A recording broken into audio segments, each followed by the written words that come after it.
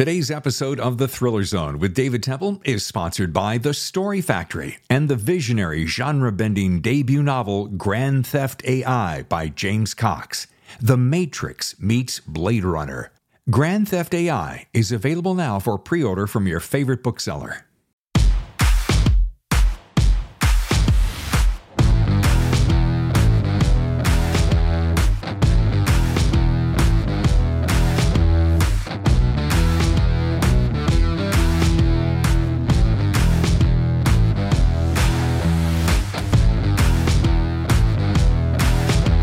Hello and welcome to The Thriller Zone. I'm your host, David Temple, and hard to believe it's already August. Where has the summer gone? Whew.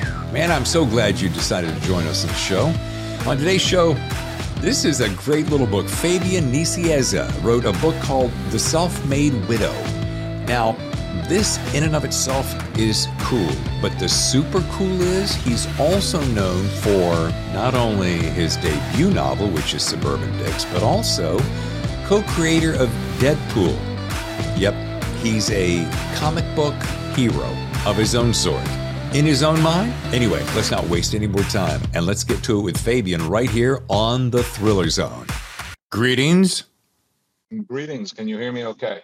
I can. How about you on your end? I hear a dulcet radio tones coming from the other side of the microphone. Ladies and gentlemen, please welcome. I wish I had a speaking voice like that. Before I go any further, Fabian, I got that part right? You did get that part right. So far, you're doing pretty good. Hold on a second. Nicieza. Very close. Are you in California? It might be Yes. The Spanish. Might be the Spanish speaking in you. It is Nicieza in English. Nicieza. Nicieza. Nicieza. Nicieza. En español es Fabian Nicieza. Fabian Nicieza. In English, it's Fabian Nicieza, and in American, it's Fabian Nkunza. Can I just stick with Fabian? You certainly can, but you feel free to pronounce it Fabian Nkunza if you were born in the United States. Either way, you're on The Thriller Zone, and my name is David Temple. Is that team play, or is that? Yeah, it's Templale. Temple. God. Well, happy Monday. That's better. Happy Monday. Yes. So far, so good, except it is horrifically, disgustingly humid here on the East Coast, New Jersey. What part of Jersey? Near Princeton area. Okay. Where the books are set. Where the books are set is where I live. Of course. Yeah. It really made research very simple. I did 2 tours of duty in Manhattan, and I have several friends in the Jersey area, so I'm very familiar. And let's see, I did a little stint at a QVC over in Westchester. Yeah, which is, QVC. Yeah. Good old QVC studio. Is it even still there? Oh, yeah, it's still there. I did several QVC shows back in the 90s, selling signed comics and all kinds of stuff on a few different shows.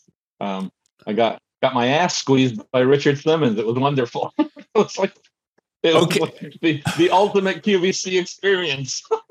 Okay, wait a minute. Yeah, that does top mine. All right, so I'm working as a host there for a short while, and I walk in, and it's I'm inside my first week there, and Richard shows up, and he shouts across the room, "Oh, look at you!" And he runs over and leaps in the air, expecting me, which I did, and I grabbed him, and I held him, and he put his arm around me and gave me a kiss on the cheek, and it's so nice to meet you. So that was my introduction. You got a much better Richard Simmons encounter than I did then. All he did is after I came off the set, because we ended our show and he was coming in, he ran up to me and hugged me and then just squeezed my ass. And my wife was like, "Oh, look at Richard Simmons go." and I said, good luck with your show, Richard." And he said, "Thank you. You were wonderful." And then off he went, and that was it. That's it. What a wonderful human being he is. He is an absolutely interesting person who's done tremendous amounts.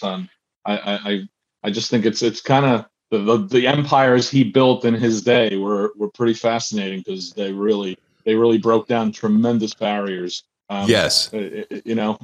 Among people in this country who would think otherwise of those kinds of Yes. antics in quotation marks. And I thought it was fantastic. Yeah. Well, and coming from a radio background, I love me some antics. So you can't over antic me. You can't. Yeah, no, you can't. You gotta go. He was a really smart showman and salesman, right? Oh, yeah. It's really hard to do that, and it's really hard to maintain that, and then increase it. Like it just, it was good for its time. Yes. Now social media has kind of put a bit of a damper on that because way too many people try to be that and don't have that level of skill, or presentability, that savvy, It's the innate savviness of being genuine and a professional performer simultaneously, because you can be phony and you can be a professional, and you can be really coming from the heart. But he was a trifecta of all of that. Yep. Yeah. Yep. For sure. All right. Listen, first of all, we're going to be talking about this beautiful book. Look at this. The Self-Made Widow. What? Yeah. This one's good. Oh yeah, I want to listen. This one came first. Left, right.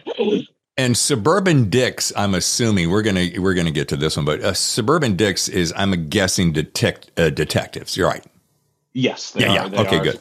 They are suburban detectives, but they're both main characters are kind of assholes too. So I came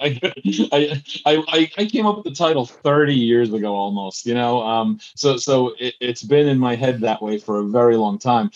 At the time I came up with it, the term dicks for detectives was already antiquated, but it had been used in the 70s and 80s on TV shows and things like that. It wasn't just the province of 30s and 40s movies and books, but I've aged out of that already. So now the entire generation of people in their 30s, even their 40s, certainly their 20s, don't understand the reference. No. So it was a bit of a concern on my part, and I was always willing to change the title. The publisher was completely fine with it. They thought it really worked, and more power to them. They put it out with that title, So didn't stop it from getting optioned for TV development. The title worked for a lot of people because they got it. Maybe the coarsening of our language in public forums has also helped a bit because now it's almost innocuous in a way. It's not such a scandalous word to use. No, now you meet someone and you go, "Hey, dude, don't be a dick, okay?" Yeah. And it's kind of like, don't. Well, there's another word but I have a lot of lady listeners and they wouldn't like that phrase, but there's that phrase too. Don't be an ass. Don't be an ass. Yeah, which comes from don't be a jackass, because jackasses were ornery and would always kick you when you least expected it and things like that. See, look at you. We're getting so much history here in the green room before we even get the show going. Forget about it, Fabian. What am I talking about? The minute we go live or the minute we start recording, I'm just gonna go no, huh? What? I'll have nothing to say. Yeah. I'm gonna sit here like this, David. I wrote this book some time ago, and I'm really excited about it. You should read it too. Did. Yeah. I actually did write it some time ago. It feels like forever now. Well, welcome to the Thriller Zone, Fabian. And I got to tell you, I want to start out with this just because I'm an enormous fan. Yes, I'm a fan of The Self-Made Widow, but I'm a fan of Deadpool.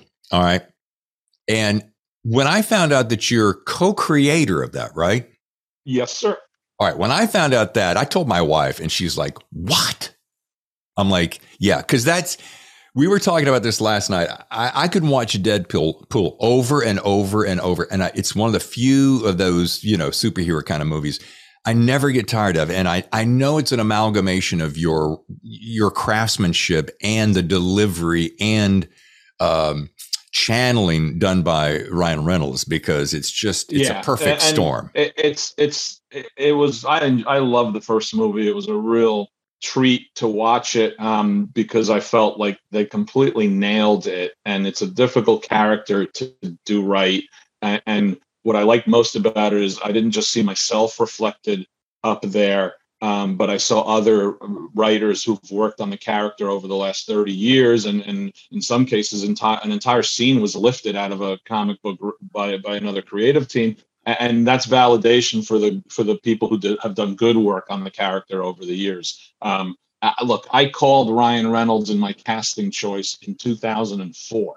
Okay, because you can look it up online, Google it. The second issue of a comic book I was writing called Cable and Deadpool, which was kind of a buddy book with the two characters in it. In the second issue, he tears off his mask and he describes himself as looking like Ryan Reynolds crossed with a Shar-Pei. And Ryan was told about that, and Ryan was aware of the character, but really started following the character as a result of that, and saw, hey, I could really play this character. I could do justice to this character, and I knew he could, and I'm glad it took 10 years or more for the movie to get made, because he needed to age up a little bit. He was a little too young when I originally did the casting choice in my brain. And this is a question now, correct me if I'm wrong. I read or watched him somewhere talk about the fact that it took him 10 years to shop this thing, that he so believed in it and he couldn't get anybody to believe in it as well. Is that? Yeah, what happened is he agreed to to be a supporting character in the first Wolverine movie that Hugh Jackman made, which I believe was 2008. He played Wade Wilson as a mercenary before he becomes Deadpool. And then in the course of the third act of the movie, they actually transitioned him into an awful version of Deadpool, which the fans just despised and derided. They actually sewed the character's mouth shut in the movie. So they actually tried to sell you in the third act of the Wolverine movie a Deadpool who can't talk, which was just, I mean, often you'll see Hollywood make choices that you just scratch your head and you say, what, how clueless are you about the DNA of a character, Yeah. And what do you think is the audience that you're selling this to predominantly, in order to get word of mouth to get a non-comics audience interested in it? What do you think that audience is going to say when you reveal a Deadpool with his mouth sewn shut? So Anyway, that Ryan had done that specifically because he wanted to spin the character off into his own franchise. And a script was written, I believe, around 2010 that basically sat on a shelf at Fox for 5 years. They didn't want to make it because the Wolverine Origins movie hadn't been a tremendous success, and the reaction to the character hadn't been positive. And you're like, no kidding, But the script sat for a while until a mysterious leak of some VFX footage that had Ryan playing the character, his voice over the VFX footage, made the rounds on the internet, and everybody got excited about it. Combining with the increased success of the Marvel movies, made Fox Studios at that time say, okay, we're going to greenlight it, but if you want it to be rated R, your budget's going to be next to nothing. And the budget was, by Hollywood standards, next to nothing. And Ryan and his crew and the director Tim Miller and Paul Wernick and Rhett Reese, the writers, all said, we're going to make this work.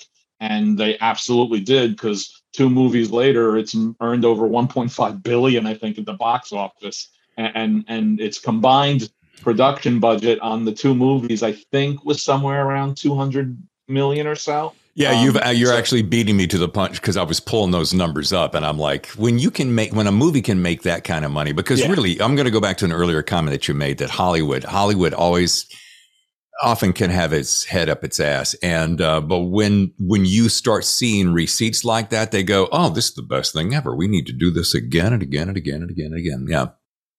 Yeah. And the thing that Ryan understood, and he imparted that on Paul and Rhett, the writers, and he imparted that on Tim Miller, the director, that it's not just the humor and the cursing and the scatological incidents, and it's not just the violence and the over-the-top action. That the underlying foundation of the character is tragedy, and he's sacrificed his humanity in order to live, and he is now living with his humanity compromised. And they got that, which makes a huge difference in how you present the character, because it creates such a rooting interest on the part of the audience that you forgive him the things he does that are blatantly wrong. And they did a good job with it. I hope that they're planning a third movie now. I don't know when it's going to be released, but they're planning a third movie now that'll come out through Marvel Studios, and hopefully they're all smart enough to retain all the things that give the property its strength. Yeah, because that's a great point, because a lot of times what Hollywood will do is they'll, like, right when something is going well, they'll also, and I'm not here to bash Hollywood because I play in that sandbox, but let's be realistic. Sometimes they'll turn a screw that goes, wait a minute, why did you mess with a really good thing? Why did you add an ingredient in the batch that just makes the flavor different? So I hope they don't do that. I hope they don't either. My preference would be that they make one new movie a year, because I get a check every time they make a movie. So if they feel like, releasing a new Deadpool movie every year, quality be damned, I'm going to get the same amount on the check, whether it's a good movie or a bad movie. So by all means, have at it, boys. Capitalism at its finest. Yeah. All right. Before I want to get to your books, but I also want to say, while I'm at it, you've worked on a couple of other ones. Yeah, we're going to get there. Yeah. I know. Just reminding the audience. Yeah. And by the way, the book is going to be up. When you see my editing magic, that book will pop up all the time. Ooh. Yeah. But let's see. So you've worked on X-Men, X-Force, New Warriors, Deadpool and Cable, and Thunderbolts. Now, I think I read somewhere that you learned to read and write based upon comics. So this is woven into the psyche of who Fabian is. I mean, this is completely. My brother was 7 and I was 4 when we came to this country from Argentina.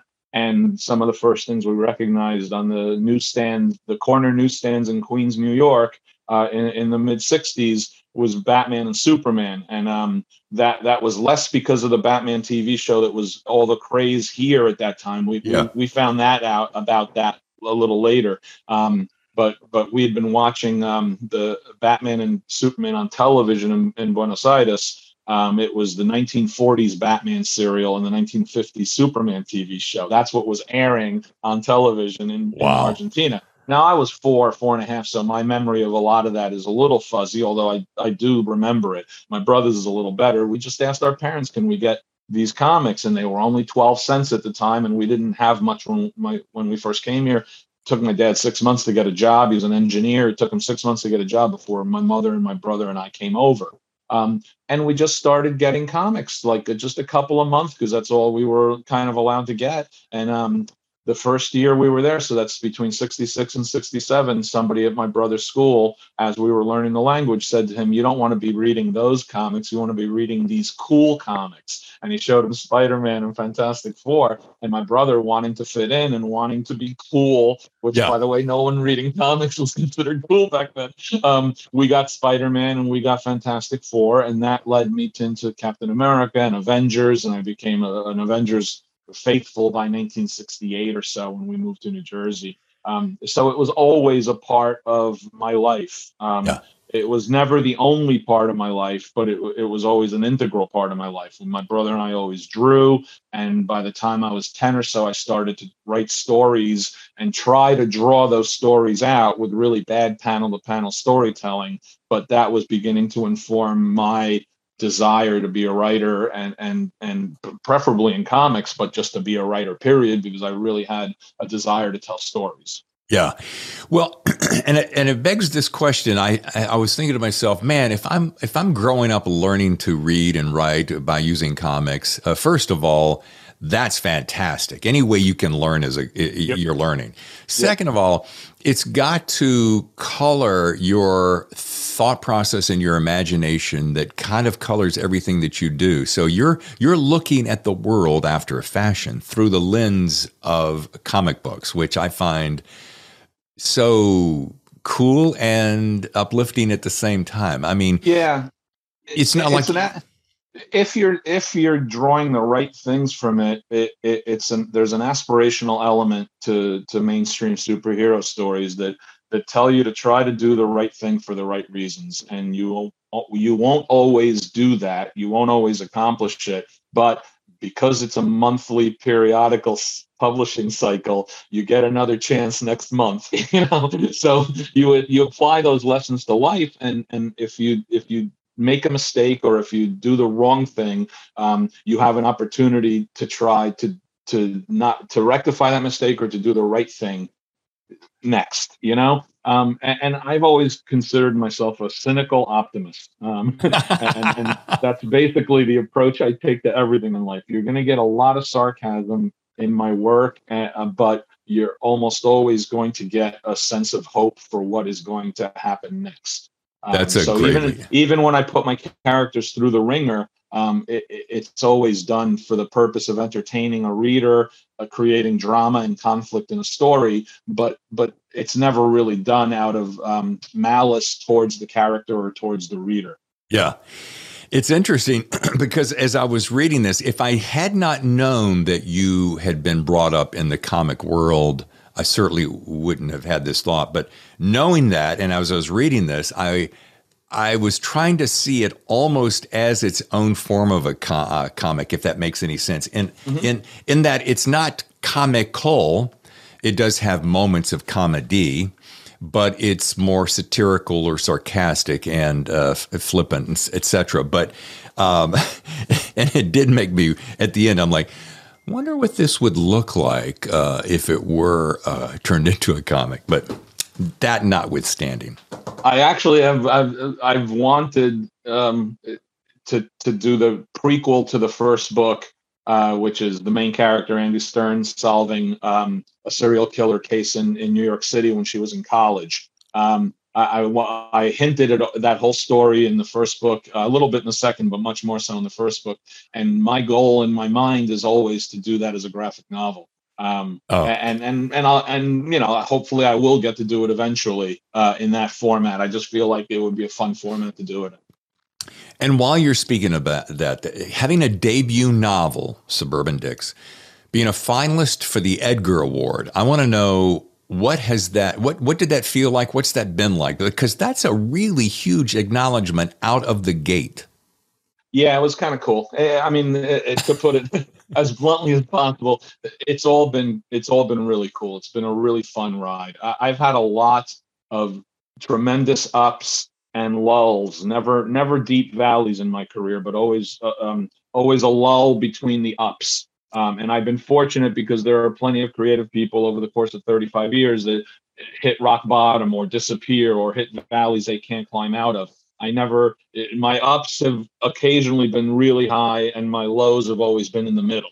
So I've been really lucky in that I've been able to earn a living as a professional writer, which is a really hard thing to do over the course of 35 years. And part of that is that I always diversified. I didn't just do one kind of work. I did a lot of work you would never have heard of because you're not buying something off the stands, but I'm still getting paid to do writing work here. I did a lot of intellectual property management for Hollywood studios and video game companies and things like that. That paid a lot of the bills for a long time alongside the comic book.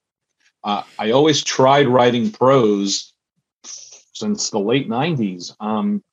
But I never liked what I wrote. It's as simple as that. I never thought it was good enough. It was always a poor version of someone else's style. And around 2017, toward the end of 2017, some of my contemporaries and peers were getting novels published. And as is often the case with me, the main driving force is anger and jealousy. So I used those incredibly positive, noble emotions to fuel my creative fire and say, if I don't try it and finish it, if I don't do one, when am I going to do it? I was turning 58, I think, at the time. When am I ever going to do it? And I started writing Suburban Dicks, which is a book I had in mind since 1995. I'd had the beginning, middle, end, characters, story, everything fleshed out in my head. Since then, I'd even tried it a couple times, but never got past like 30, 40 pages before I said, this is shite. And I started writing it, and it I didn't think it was that bad after just 30, 40 pages. So I asked a couple people to read it, professionals and non-professionals alike, and every one of them said, "This is pretty solid. This is good. Keep going." And I was Yeah. like, "Really?" And like, yeah. And that was a bit of a trap because then I didn't have my own excuses to not keep going. Right. So I kept writing. And I wrote it, Suburban Dicks, all through 2018 as a side hustle.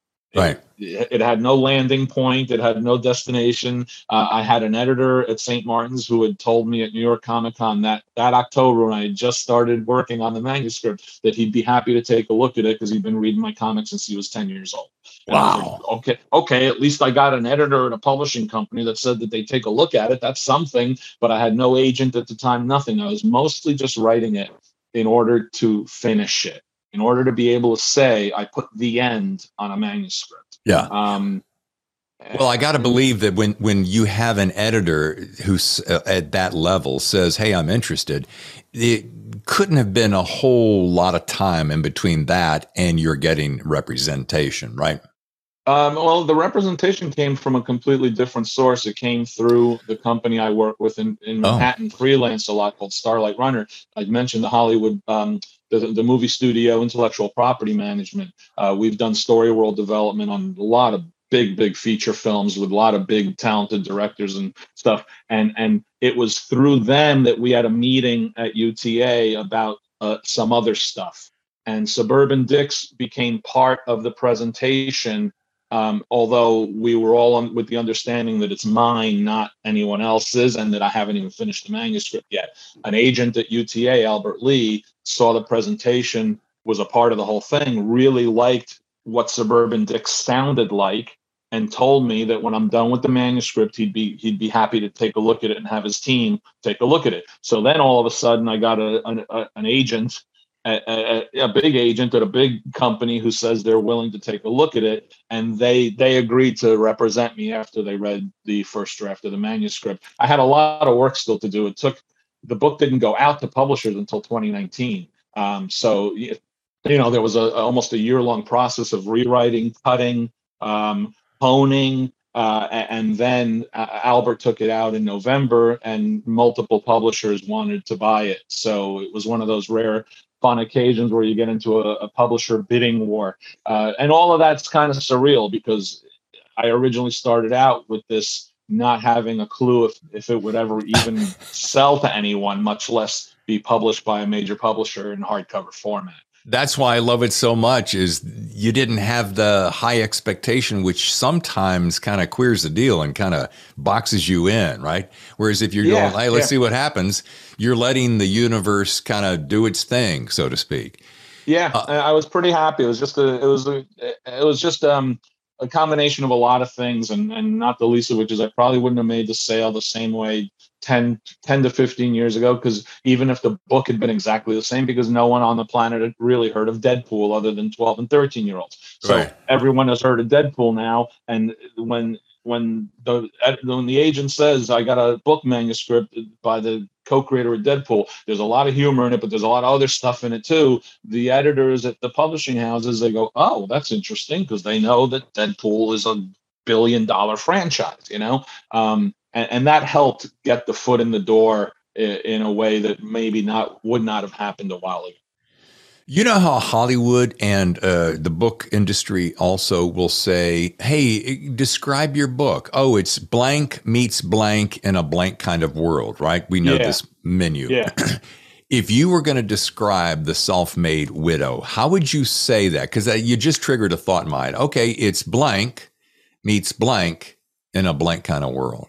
Yeah, I haven't done that. We sold the first manuscript for television development way before the book was even published, so I never needed to worry about the this meets that thing. Right. I really just described Self-Made Widow as a sarcastic suburban mystery about unhappy people living very happy lives. And that's ultimately, I'm not looking at combining, it's Dead to Me meets Columbo. Yeah. Although that's not too bad. It's Monk meets Dead to Me. I haven't done that. And I just I prefer I prefer to hope that it stands as its own unique thing in its own unique way. Because I've spent my entire career and my entire life playing in other people's sandboxes and having work that you're doing that's built off the backs and the hard work and shoulders of people who've worked before you and will be worked on after you by other people. I kind of find it a distinct pleasure to have something that is kind of just mine. It's not dependent on anything else other than what I want it to be. I got to ask this side question because I can't decide whether you are currently living in an earthquake zone or that laptop is in your lap. It's the laptop. No, it's not in my lap. It's actually on a table, but my foot keeps hitting the bar on the table. I think I realized it because I saw my water shaking, and I was like, wait, that's not the dog moving behind me, is it? No, it's not. It's me doing it. I'm moving my feet away from the table. I am now sitting with my legs spread apart uncomfortably in a chair. Well, I was just getting kind of dizzy because the thing was shaking back and forth. And I'm like, maybe I had too much to drink this morning. No, that's probably just me and my restless leg syndrome. There you go.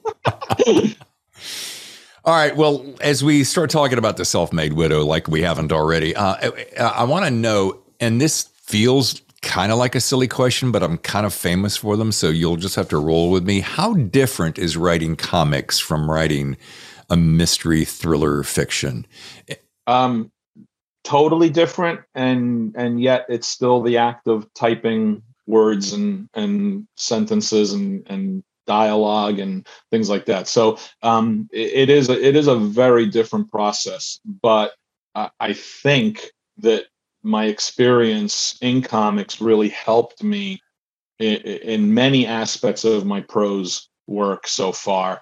And the experience I gained in my prose work with my first book really helped me in writing my second book, and I'm hopeful that the experience I gained in my second book will hopefully make the third book, if there is a third book, really, really kind of a smoother, easier process. I just found that it really helped. The comic book writing really helped me understand pacing, structure. Having cohesive and quick chapters that all had the kind of an end to the chapter that makes you say, okay, I'll just read one more chapter before turning out the light. Mission accomplished. Yep. Yeah, those are the kinds of books I really enjoy reading myself, where I know I should be turning out the lights because it's 12:20 or whatever, but I want to read one more chapter. And comics help me in that regard because you're constrained to a set page limit in comics. You want to have a bit of a cliffhanger or at least a note at the end that makes the reader vested in wanting to buy the next one, 30 days later. So that informed a lot of my writing. I was very comfortable with dialogue because I've been writing dialogue for 35 years in comic books. And writing dialogue is one of the few things I'm a little bit cold about. Sorry, that's the dog. I don't even hear it. You're good. Really? You don't hear her? No, you're good. My son just got her out of the room. She saw my son come downstairs. Here's what I like about, and I was thinking about the analogy of comics, screenplays, and then books, because what I like about writing screenplays, and I just do it as a hobby, is you have to consolidate. You have to go from 400 pages to 120, 110. And so you have to make the essence of each conversation the core of the story, while you're not really giving little to any screen direction. And I would think that if you have grown up writing comics that, like screenplays, you've had to really perfect that ability to minimize and concentrate, so that then when you get to the novel writing, you can expand, and then you have all the leisure you want into creating the world outside of that. Yeah. Yes, 100%. It could also be a dangerous trap to fall into. Also, by the way, I have come from a history of having incredibly talented artists draw what you ask them to draw, and you can describe a room, and they'll draw you a wonderful room. You can describe just a couple things in the room that you feel are necessary touches, but they're going to do the rest of the work. In a book, you can spend 3 pages describing the interior of a room, but is that really worthwhile? Is that really a vested amount of space for your reader and your story? I bring up the example, which is really sacrilegious of me to do because it's Stephen King, and Stephen King is freaking genius, right?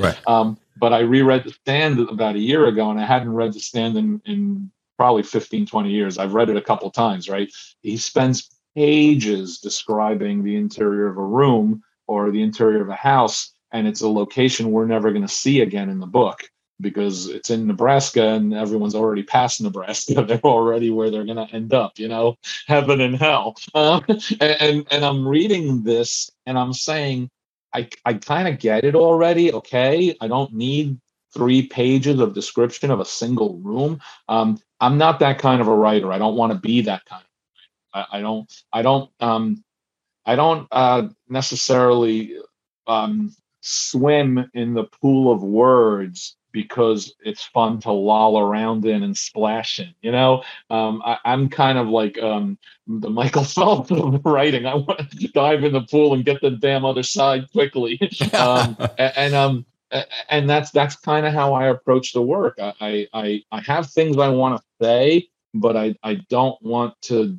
I hope I don't want to take too long to say them. I don't want to overstay my welcome on the page. Right. You're making me think of someone I used to read that I really liked, and it's a Sign of the Times, and that was Thomas Wolfe. And I used to get so I used to love that, that description and that languorous setup. And that was high school. And now I'm like, come on, go get moving, chop. We got to get, part of that is I'm reading just a vast amount of material for the show. Part of it is shortening attention span. Part of it is life gets in the way, and you got shit to do. Yeah. So and part of it is what you said. It's a sign of the times. We have, as a society, it speeded up the process of information absorption. Yeah. So we want everything. And look, it started with Sesame Street. Thank you very much. It started when television broadcasts were going to be half-hour shows. You're imposing and creating more and more structural limitations on the presentation of the content.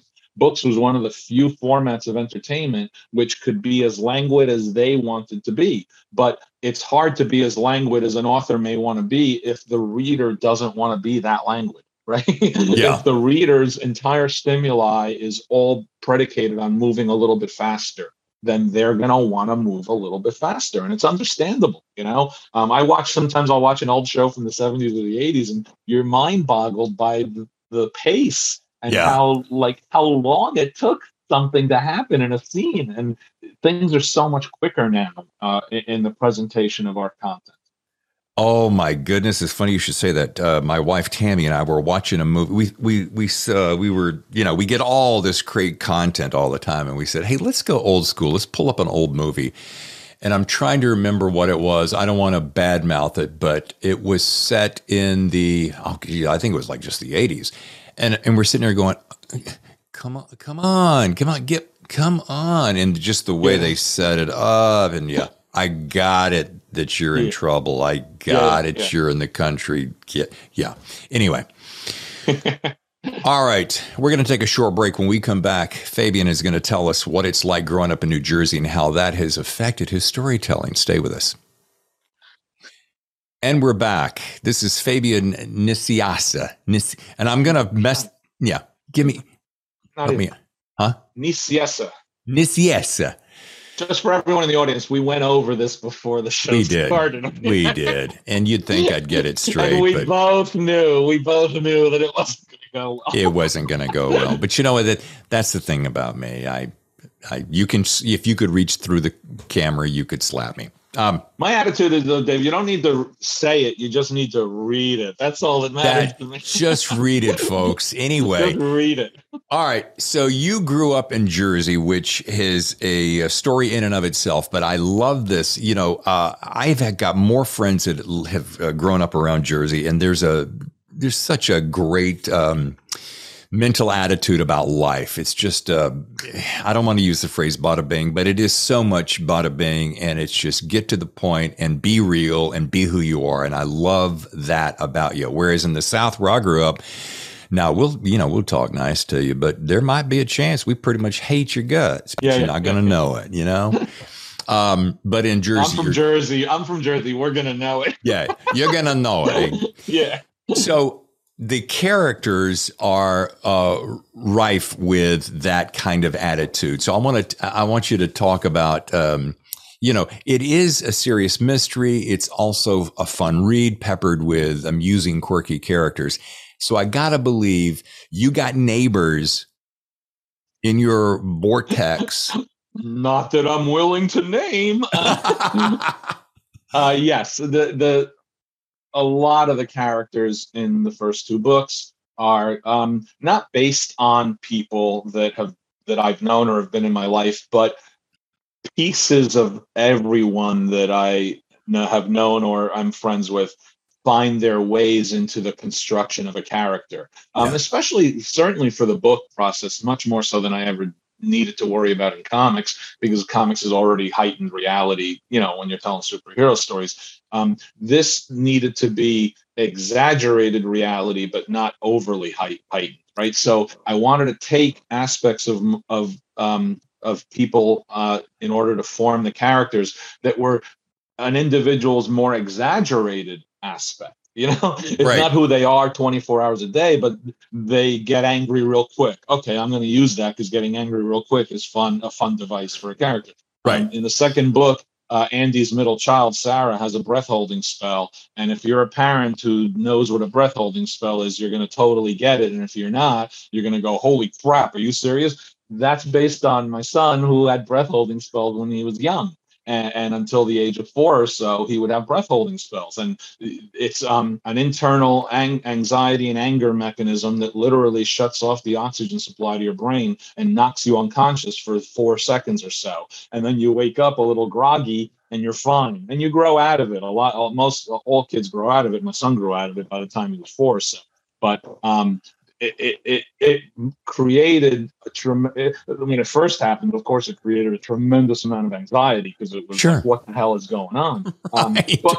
But after, as with all parents with kids, after it's happened a few times, it's just kind of entertaining and amusing. So, if you're walking in a park and your son's having a little toddler fit because they wanted to go in a different direction and you're walking this way, you just keep walking. Yeah. And then all of a sudden you turn around, look behind you, and you don't see your son. And you're like, oh, he collapsed on the ground and the grass is tall. So you literally couldn't see him. Oh, look, Billy passed out again. Yeah.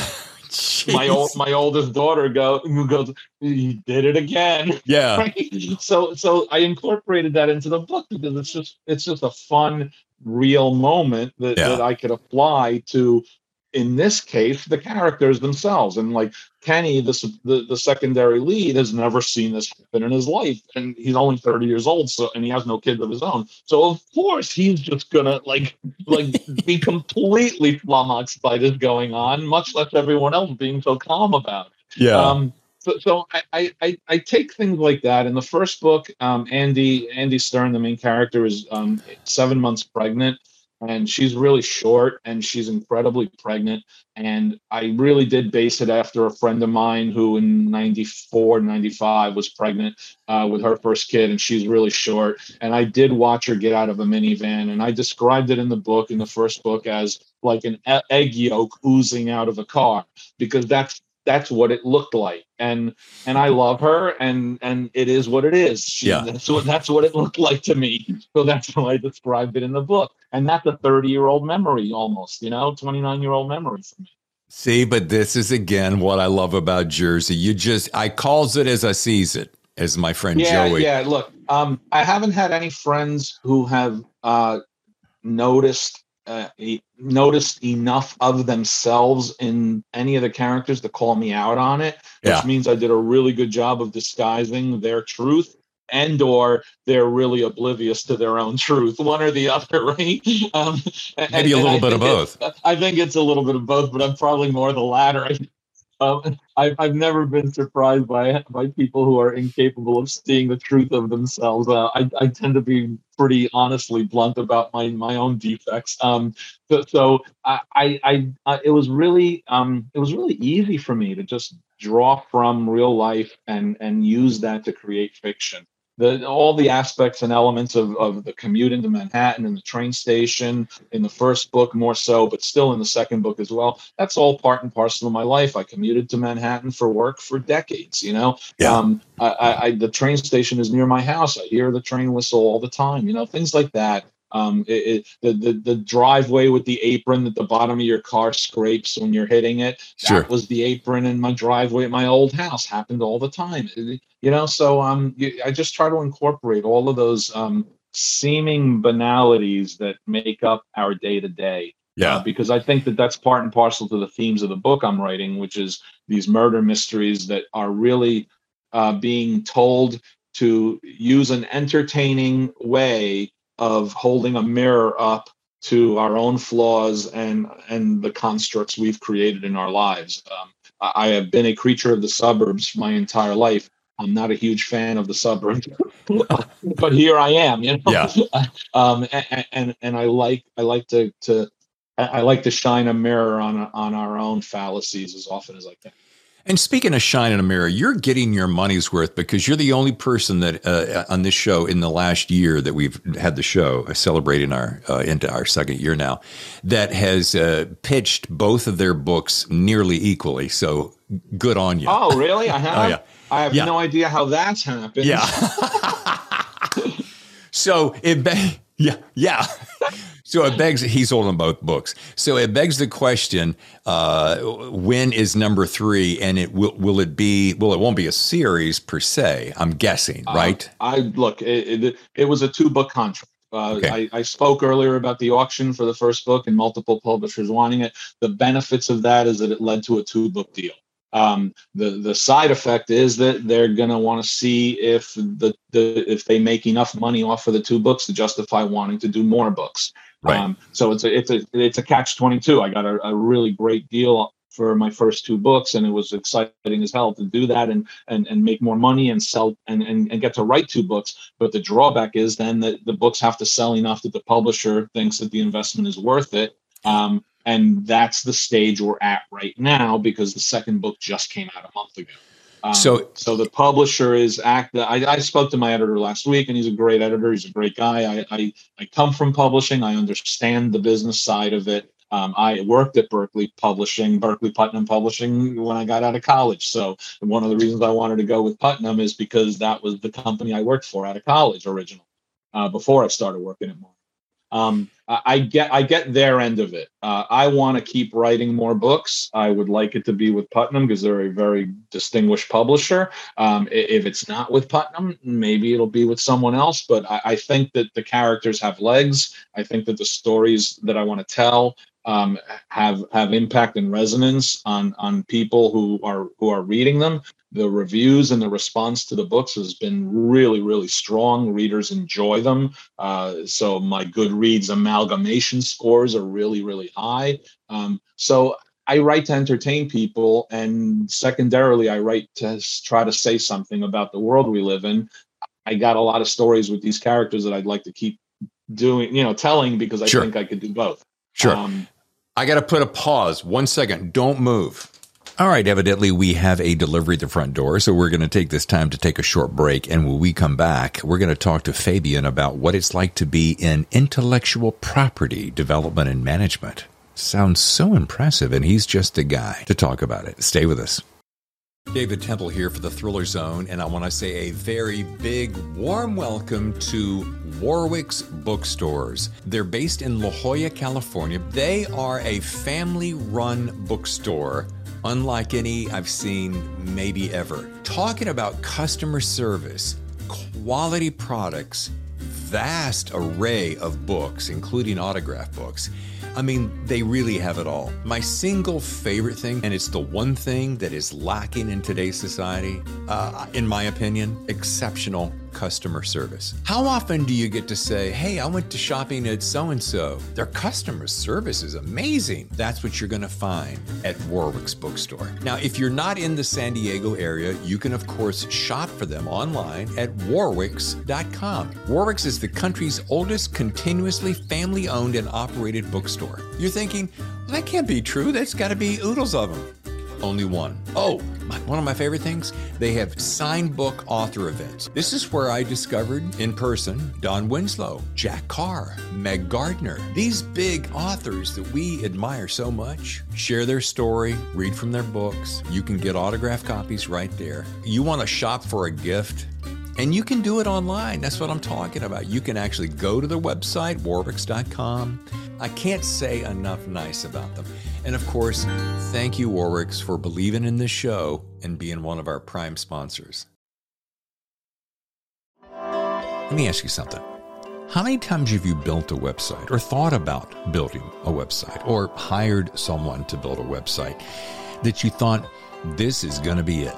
Oh, it's going to be spectacular. And it's okay for a while and it's kind of pretty, but it soon breaks or gets hacked or falls apart.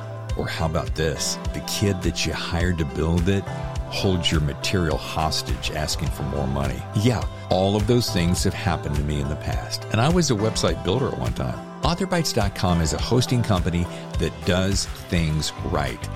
Rock solid 99.999% uptime and 24-hour security that keeps your website protected. You've heard me talk about AuthorBytes.com for some time now. I wouldn't talk about them if I didn't believe in them. Are they perfect? Pretty darn close. Are they super cheap? Maybe not the cheapest, but I'll tell you something. For me and a lot of the other authors you've heard talk about here on the show, being dependable is so important. AuthorBytes.com has a special offer. If you use the code TheThrillerZone and sign up for a 1-year contract, check this out. You'll get the first 3 months free. That's a company that stands behind their products. Sign up for a 1-year contract, get the first 3 months free using the code TheThrillerZone. Trust me, you'll be very happy. That's AuthorBytes.com. Your favorite authors, The Thriller Zone. And now back to the show. There is something I want to swing back around to because you mentioned this and I find it fascinating for some particular reason. How does one become an intellectual property consultant like you have with so many Hollywood franchises? I mean, that's no easy task. Is that because of just time in the business, history in the business, or? No, it was a bit of a coincidental happenstance that happened to a friend of mine that led to a business. My friend Jeff Gomez worked for me as an editor at Acclaim Comics when I ran that company in the late 90s. He went off on his own to start his own company called Starlight Runner Entertainment. He had pitched a property to Disney Adventures magazine, which was doing comic book material in their magazine back in the early aughts.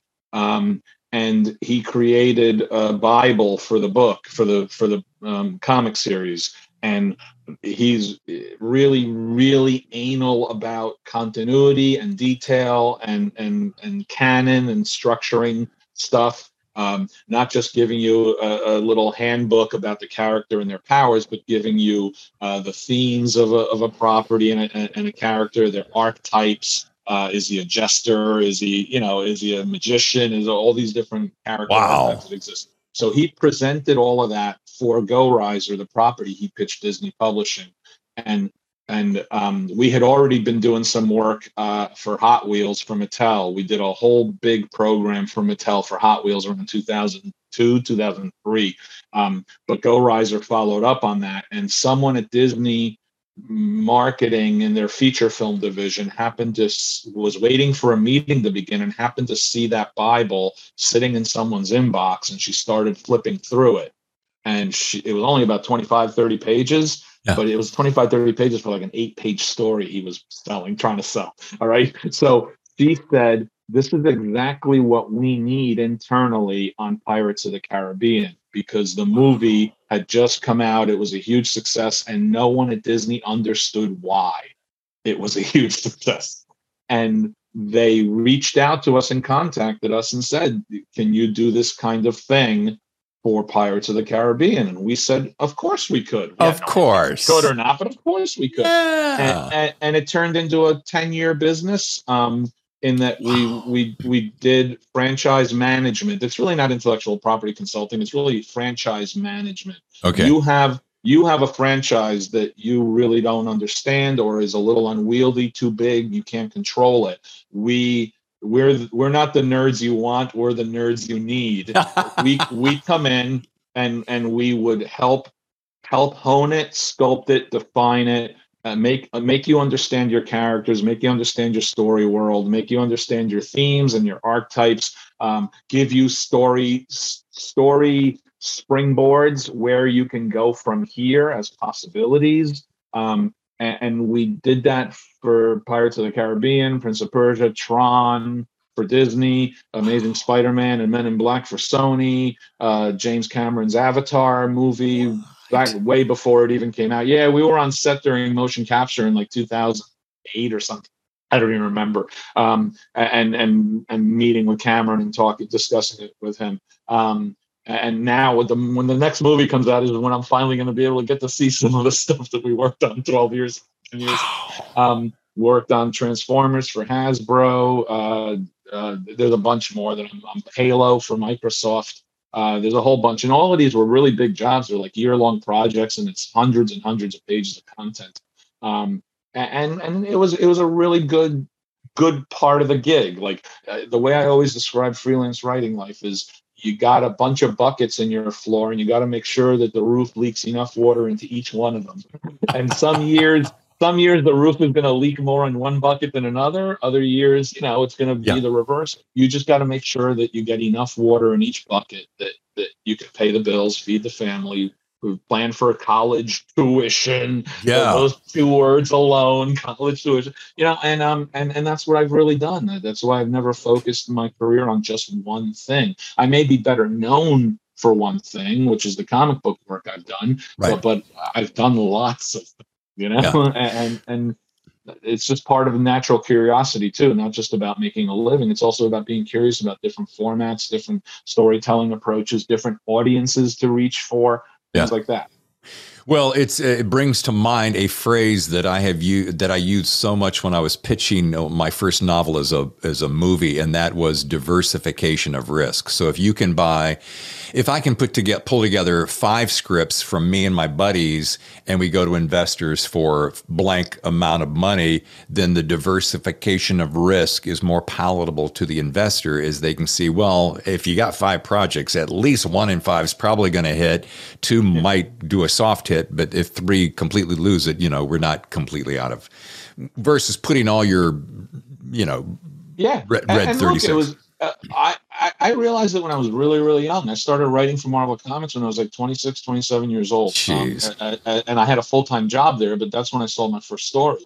And I knew I was taking the place of the generation of writers who came before me. And I knew the generation of writers who came before me had taken the place of the generation that came before them. So I knew that there'd be a generation taking over for me. It was maybe it was a matter of 10 years, hopefully 20. I never thought that I'd make a consistent enough living just as a comic book writer to justify being a professional writer, and once you're committed to that lifestyle, you have to make sure that you're earning enough on a yearly basis to live in our capitalist society. You have to, and that's that. I made that decision by the late 90s, early aughts, to really try to diversify the kinds of work I was looking to do. So I've done animation Bibles. My first animated series that I developed came out a couple months before Suburban Dicks did. It was a Stan Lee's superhero kindergarten with Arnold Schwarzenegger as the lead voice, and it's streamed on an app called Cartoon Channel. And they filmed an entire season worth of episodes. I didn't write any of the episodes because I don't want to write cartoons for 4-year-old kids. But I developed the entire thing. I developed all the characters, the setting, everything. and I'm credited on it as series developer. And Yeah. that happened at the age of the year I was turning 60, at the same time as my first novel was coming out for an adult mystery novel a couple Wow. months later. So right now I'm in the game playing a middle reader graphic novel proposal that we've already had one publisher discussion. We're going to have more, and that's a completely different thing for me too, because even though I've written 1,000 comics, I've never done this kind of a book for this kind of an audience specifically, and I've always wanted to. I got pitches that I made to Marvel back in 92, 93, which really was Archie's set in the Marvel universe, and it went nowhere because Marvel didn't do those kinds of books back then. They barely do them now. So I've always had the inclination to do different kinds of things. I just didn't always have the platform under which I felt comfortable I could drop it on. But here I am turning 61 at the end of this year, and I'm gonna sell a middle reader graphic novel to somebody this year, Nice. And that's all good. It's all fine. If I write my first TV script when I'm 65, I'm fine with that too. Yeah, something tells me that'll happen.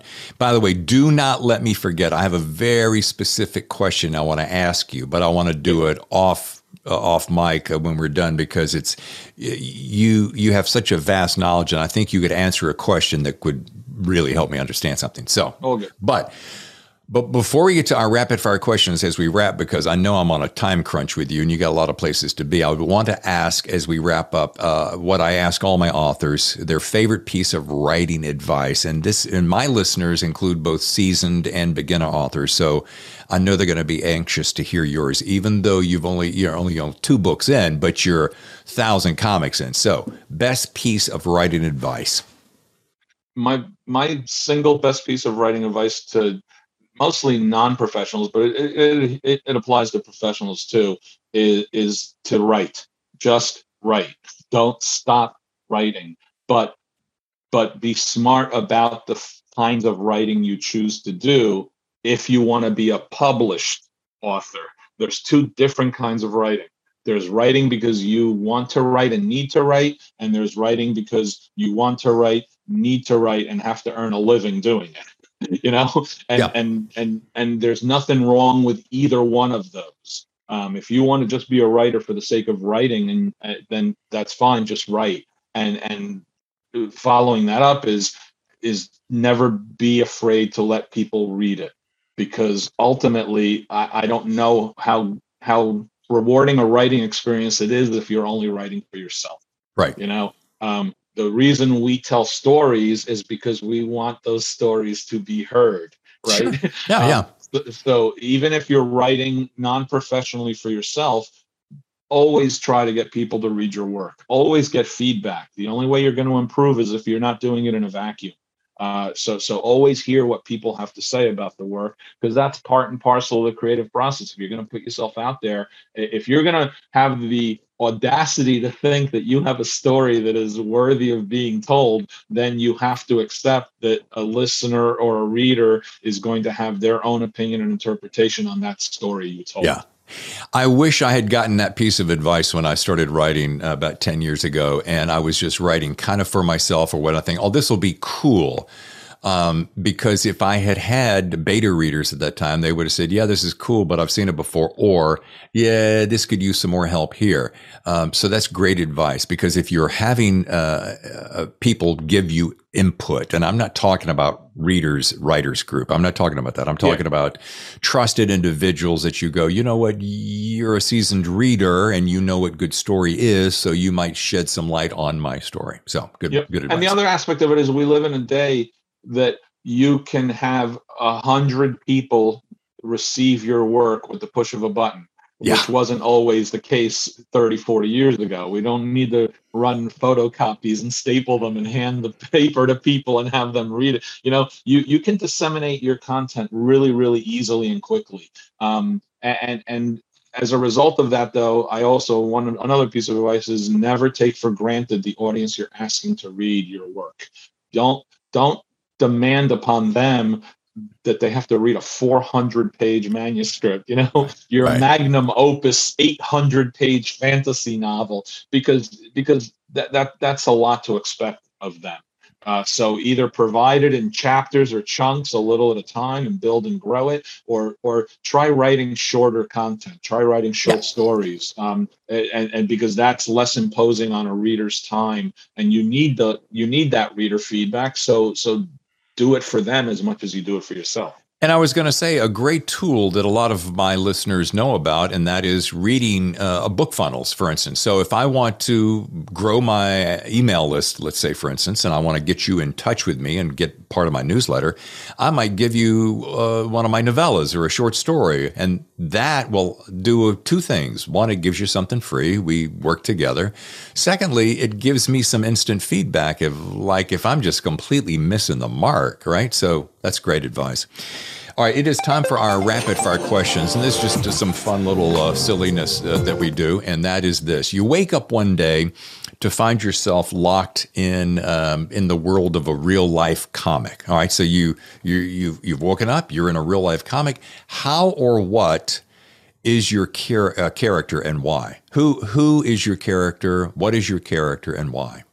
Okay, if I'm going to be in a real world comic, then I will probably choose to be Hercules from Marvel's continuity, because he lives on Olympus and he's a demigod who can kick ass. He drinks like a fish, and he has thousands of adoring, fawning men and women all over him. So why would I want to be Batman, or why would I want to be Spider-Man, whose lives are 80% miserable? Why would I want to be Captain America, who always has to be responsible?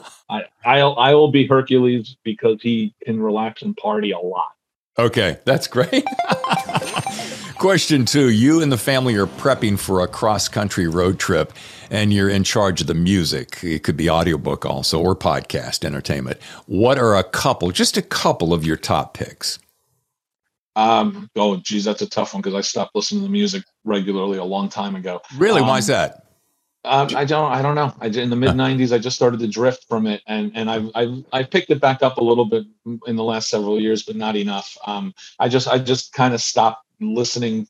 I stopped hearing things that I felt were new and interesting to me. Gotcha. And as a result, I lost touch to such a point. I never really listened to my kids' music. They're now that they're adults, they're mad at me that I never introduced them to my music, and it was hard because that was a weird time. It was transitioning from LPs to CDs, and we anyway. Yeah.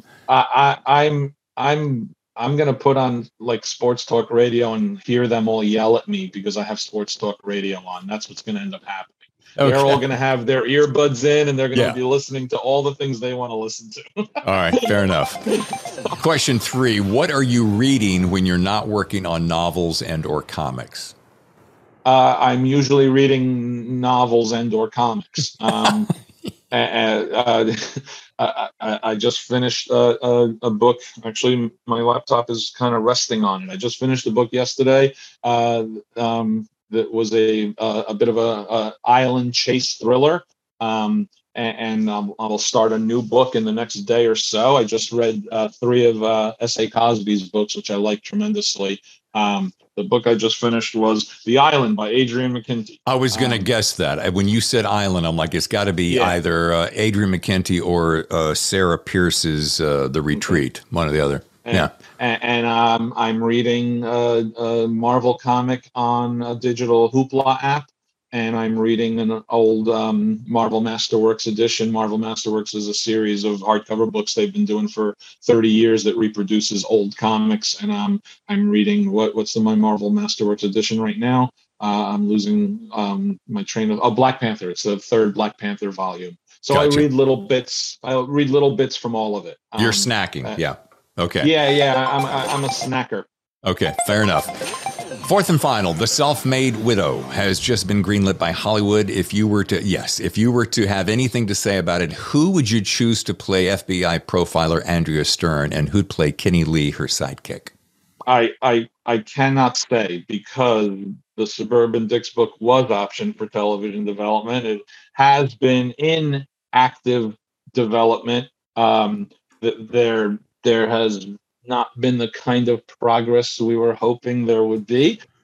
So chances are pretty good that that the books will be optioned for continued development again at a certain point. So I'd rather not say. I had an actor in mind for Andy, and I think she's almost kind of starting to outgrow the role a bit. I have another actor in mind for Andy, but I can't say because it's not fair if it happens and that person isn't the one. I got a bit of a bind I'm under because I already cast Ryan Reynolds as Deadpool, so that's a pretty high bar to start with. So I want to make sure that I don't say anything publicly that's not going to meet that high standard that I've set for myself. Holy moly! As a Hollywood casting agent here in New Jersey. Yeah. Okay. I'll tell you offline, though. I do have an actress in mind. Okay. I'll tell you offline. Okay. And you're going to fill in the blank when I get ready to say this. Folks, to learn more, visit the website FabianNicieza.com. Thank you. And follow him on Twitter at Fabian Nicieza. And on Instagram it's the same every single time, David. It's amazing. Thank you for letting me have some fun with that. My pleasure, David. Thank you. No, this was a hoot. I wish you had given some deeper thought to it, because you really were kind of shy and laid back, and I felt like I had to pull everything out. Yeah. It's a problem I tend to have, is that I'm too timid and quiet. Yeah, that is.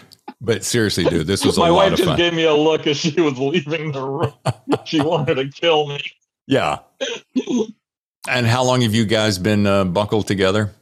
426 years. Mm-hmm. Oh God!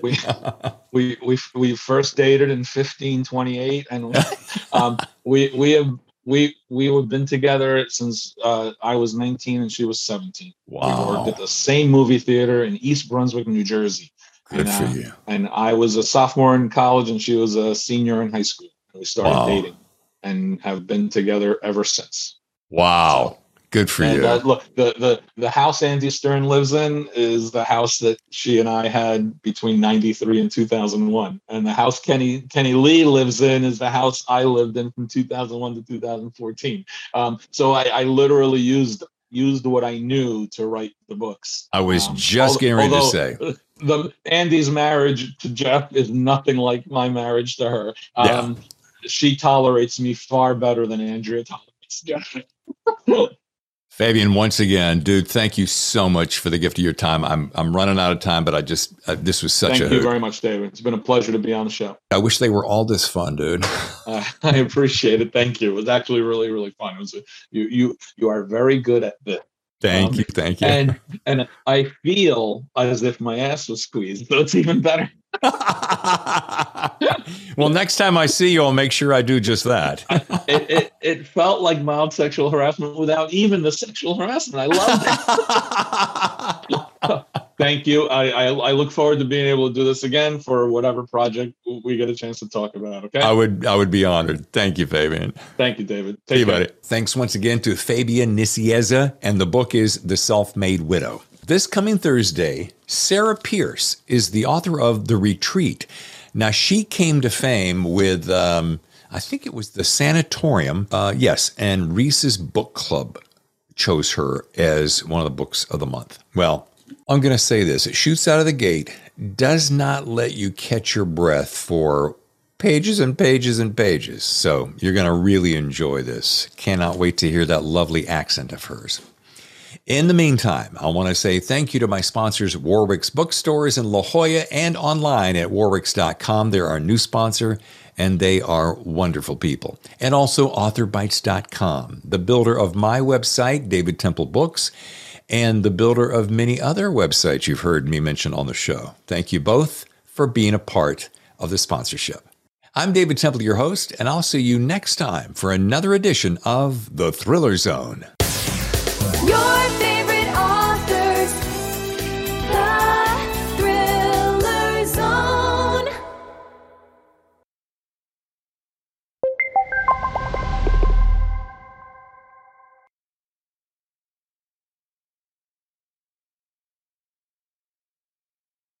The Thriller Zone has been presented by The Story Factory and the visionary genre-bending debut novel Grand Theft AI by James Cox. The Matrix meets Blade Runner. Grand Theft AI. is available now for pre-order from your favorite bookseller.